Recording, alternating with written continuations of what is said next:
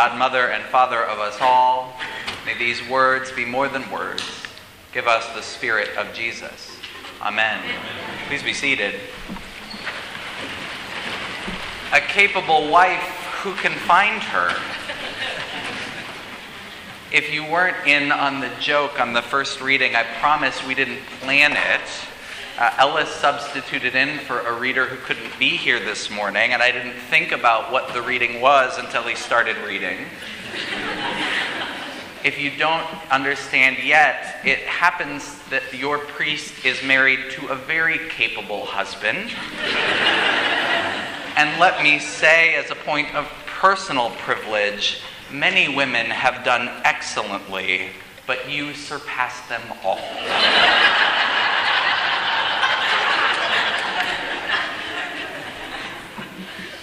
This reading is a bit difficult for me. I get a bit uncomfortable. I tend to think a capable wife, who needs her? The passage makes all of my alarm bells ring around gender.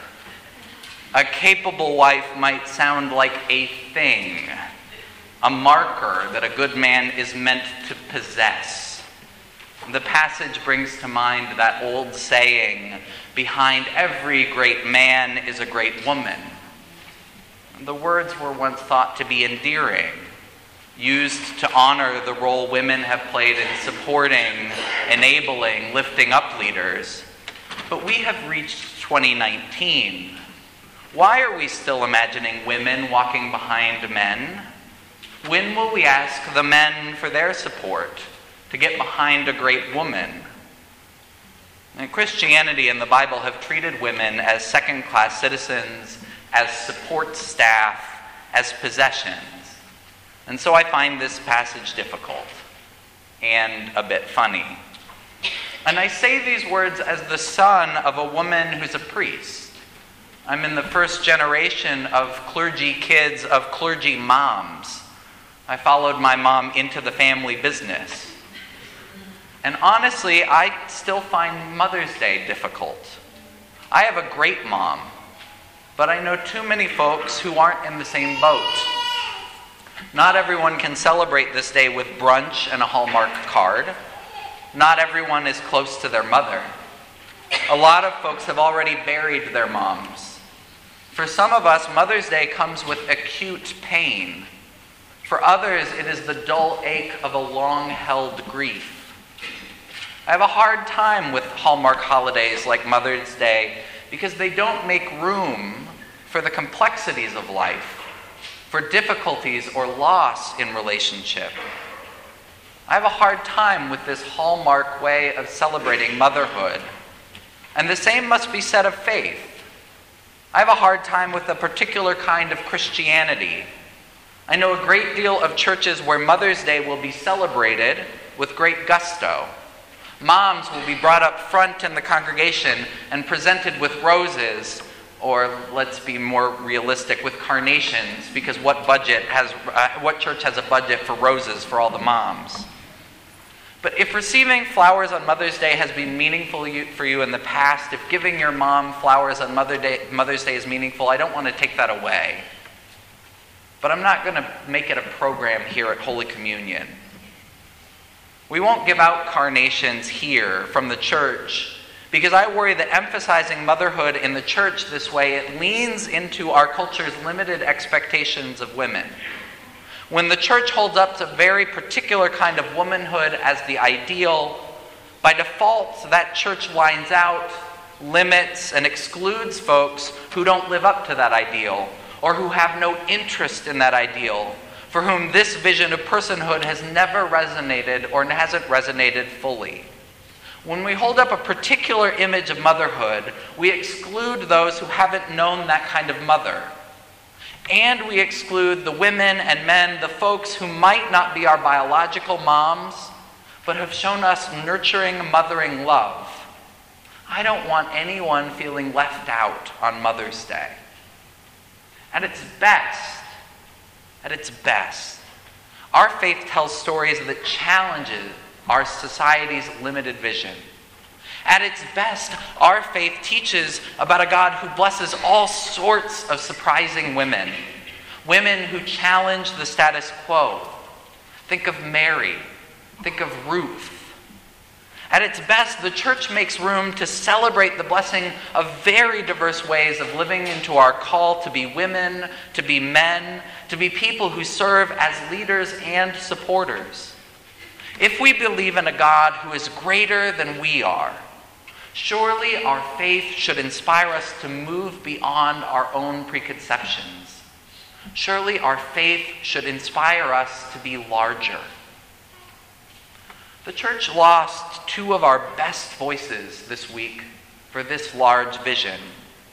Two of the writers and teachers who helped inspire their small corners of the faith.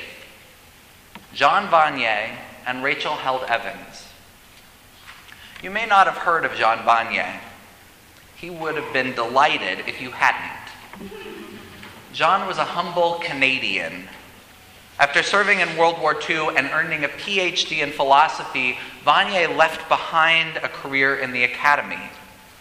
John bought a small house in the north of France and invited two men with intellectual disabilities to come and live with him, moving them out of the asylum, the state institution where they had lived, and into his home. The community they founded together, called L'Arche, has grown into an international movement. There are L'Arche communities in 35 countries. There's a L'Arche community in Bethlehem in Palestine where Jesus was born. There's one right here in St. Louis. Jean Vanier did not simply pioneer a new way of caring for people with disabilities. Rather, he believed that all of us have a great deal to learn from those who have so-called disabilities. He called them something else. He called those with intellectual difference the core members of the community. And those we usually called able-bodied, he called assistants. In an interview a few years ago with Krista Tippett, Jean Vanier spelled out the hope that his little L'Arche community held for him in our troubled times. He said this: "What has happened, what I sense for the future of our poor little world, with all its ecological difficulties and financial difficulties, that maybe the big thing that's going to happen is that little lights of love will spread over the country. Little places where people love each other and welcome the poor and the broken, where we give to each other the gifts and have these little places. We'll never hit the headlines, but we'll be creating these little lamps. And if there are a sufficient number of little lamps in each village, in each city, or parts of the city, well, then the glow will be just a little bit greater." Jean Vanier did not imagine a movement that would try and take over the world. He started a community that has grown, that has breathed life into relationships, where people learn together, where the disabled are teachers and neighbors, where those who were not treated with love are brought to the center. You may have never heard of Jean Vanier, but the world glows a little bit brighter because of his life. You're more likely to have heard of Rachel Held Evans. She also held up a lamp. Rachel was one of the early bloggers, and she was a force on Twitter. Rachel Held Evans wrote of a Christian faith that was generous, that embraced LGBTQ people, that lifted up women's voices. And Rachel practiced what she wrote. She amplified the voices of other women, of queer Christians, and of people of color. This week, the hashtag #BecauseOfRHE, Rachel Held Evans, trended. Several Christian leaders I admire, priests in our own denomination, wrote how Rachel inspired them to seek ordination, to see themselves as capable of leadership. Held Evans' first major book, A Year of Biblical Womanhood, launched her onto the New York Times bestseller list. The book is a memoir of taking different themes from the Bible and living them out month by month. Before she converted to Episcopalianism, Rachel Held Evans had been an evangelical. She wanted to live out the Bible as literally as she could, to see how that went. She included this description from Proverbs 31. Rachel Held Evans tried to live as the capable wife for a month. Here's how she described the project. I started by attempting to turn the poem into a to-do list, which should never be done, and which resulted in a 16-item list that included everything from lifting weights each morning — she girds herself with strength and makes her arms strong — to making a purple dress to wear. She makes coverings for herself. Her clothing is fine linen and purple. And knitting scarves for my husband. When it snows, she has no fear for her household, for all of them are clothed in scarlet. She said she had quite a bit of fun with the one that went, her husband is respected at the city gate, where he takes his seat among the elders of the land. She made a homemade sign and praised her husband at the city gate. Within a few weeks, though, she found herself exhausted. She says, I'd started and unraveled at least 2 scarves, broken the old second-hand sewing machine I dug out of my closet, and cursed the picture of Martha Stewart smiling glibly from the cover of my cookbook. I'd embarrassed myself at Hobby Lobby by crying in the fabric aisle. Finally, Rachel asked an Orthodox Jewish friend whether she also found this to-do list of Proverbs 31 exhausting. Her friend explained to her that in Jewish households, this scripture is understood not as a to-do list, but as a poem that praises women for their strength. She said that every Sabbath, her husband sings the poem to her. And it's special because she knows that no matter what she does or fails to do during the week, she will be praised as a blessing to her family. Inspired by her conversation with her friend, Rachel retranslated Proverbs 31. This idea of the capable wife, it comes to us from the King James Version. And sometimes King James Version gets it just right. Yea, though I walk through the valley of the shadow of death. We used the King James from the Psalm this morning because it's so beloved. But sometimes our faith got it wrong. Sometimes our translations were wrong.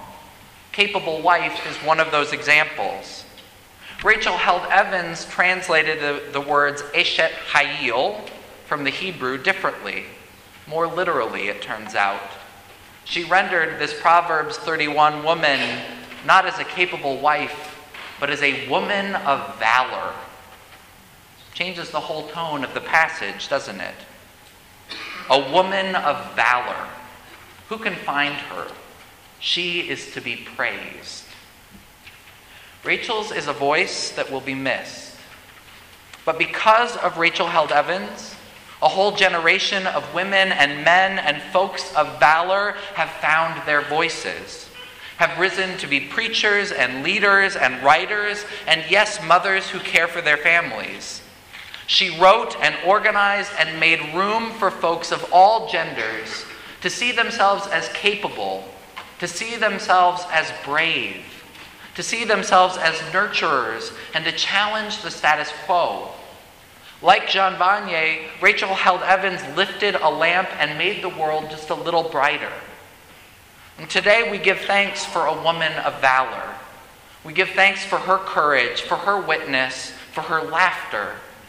Today we give thanks for all who have mothered and midwifed our faith. We give thanks for those who have taught kindness, who have clothed themselves with strength and dignity. We give thanks for the women and men and folks of valor who have made room for us in this crazy faith, who have had the courage to translate sometimes oppressive traditions into new ways of being and made room for more. We mourn the loss, yes. In the church, we make room for grief. If you're feeling grief, that's okay. But we also give thanks. We give thanks even in the midst of grief. We give thanks for the vision that these saints have shared with us. Today I want to give Rachel Held Evans the last word. Here it is. Imagine if every church became a place where everyone is safe, but no one is comfortable. Imagine if every church became a place where we told one another the truth. We might just create sanctuary. Amen.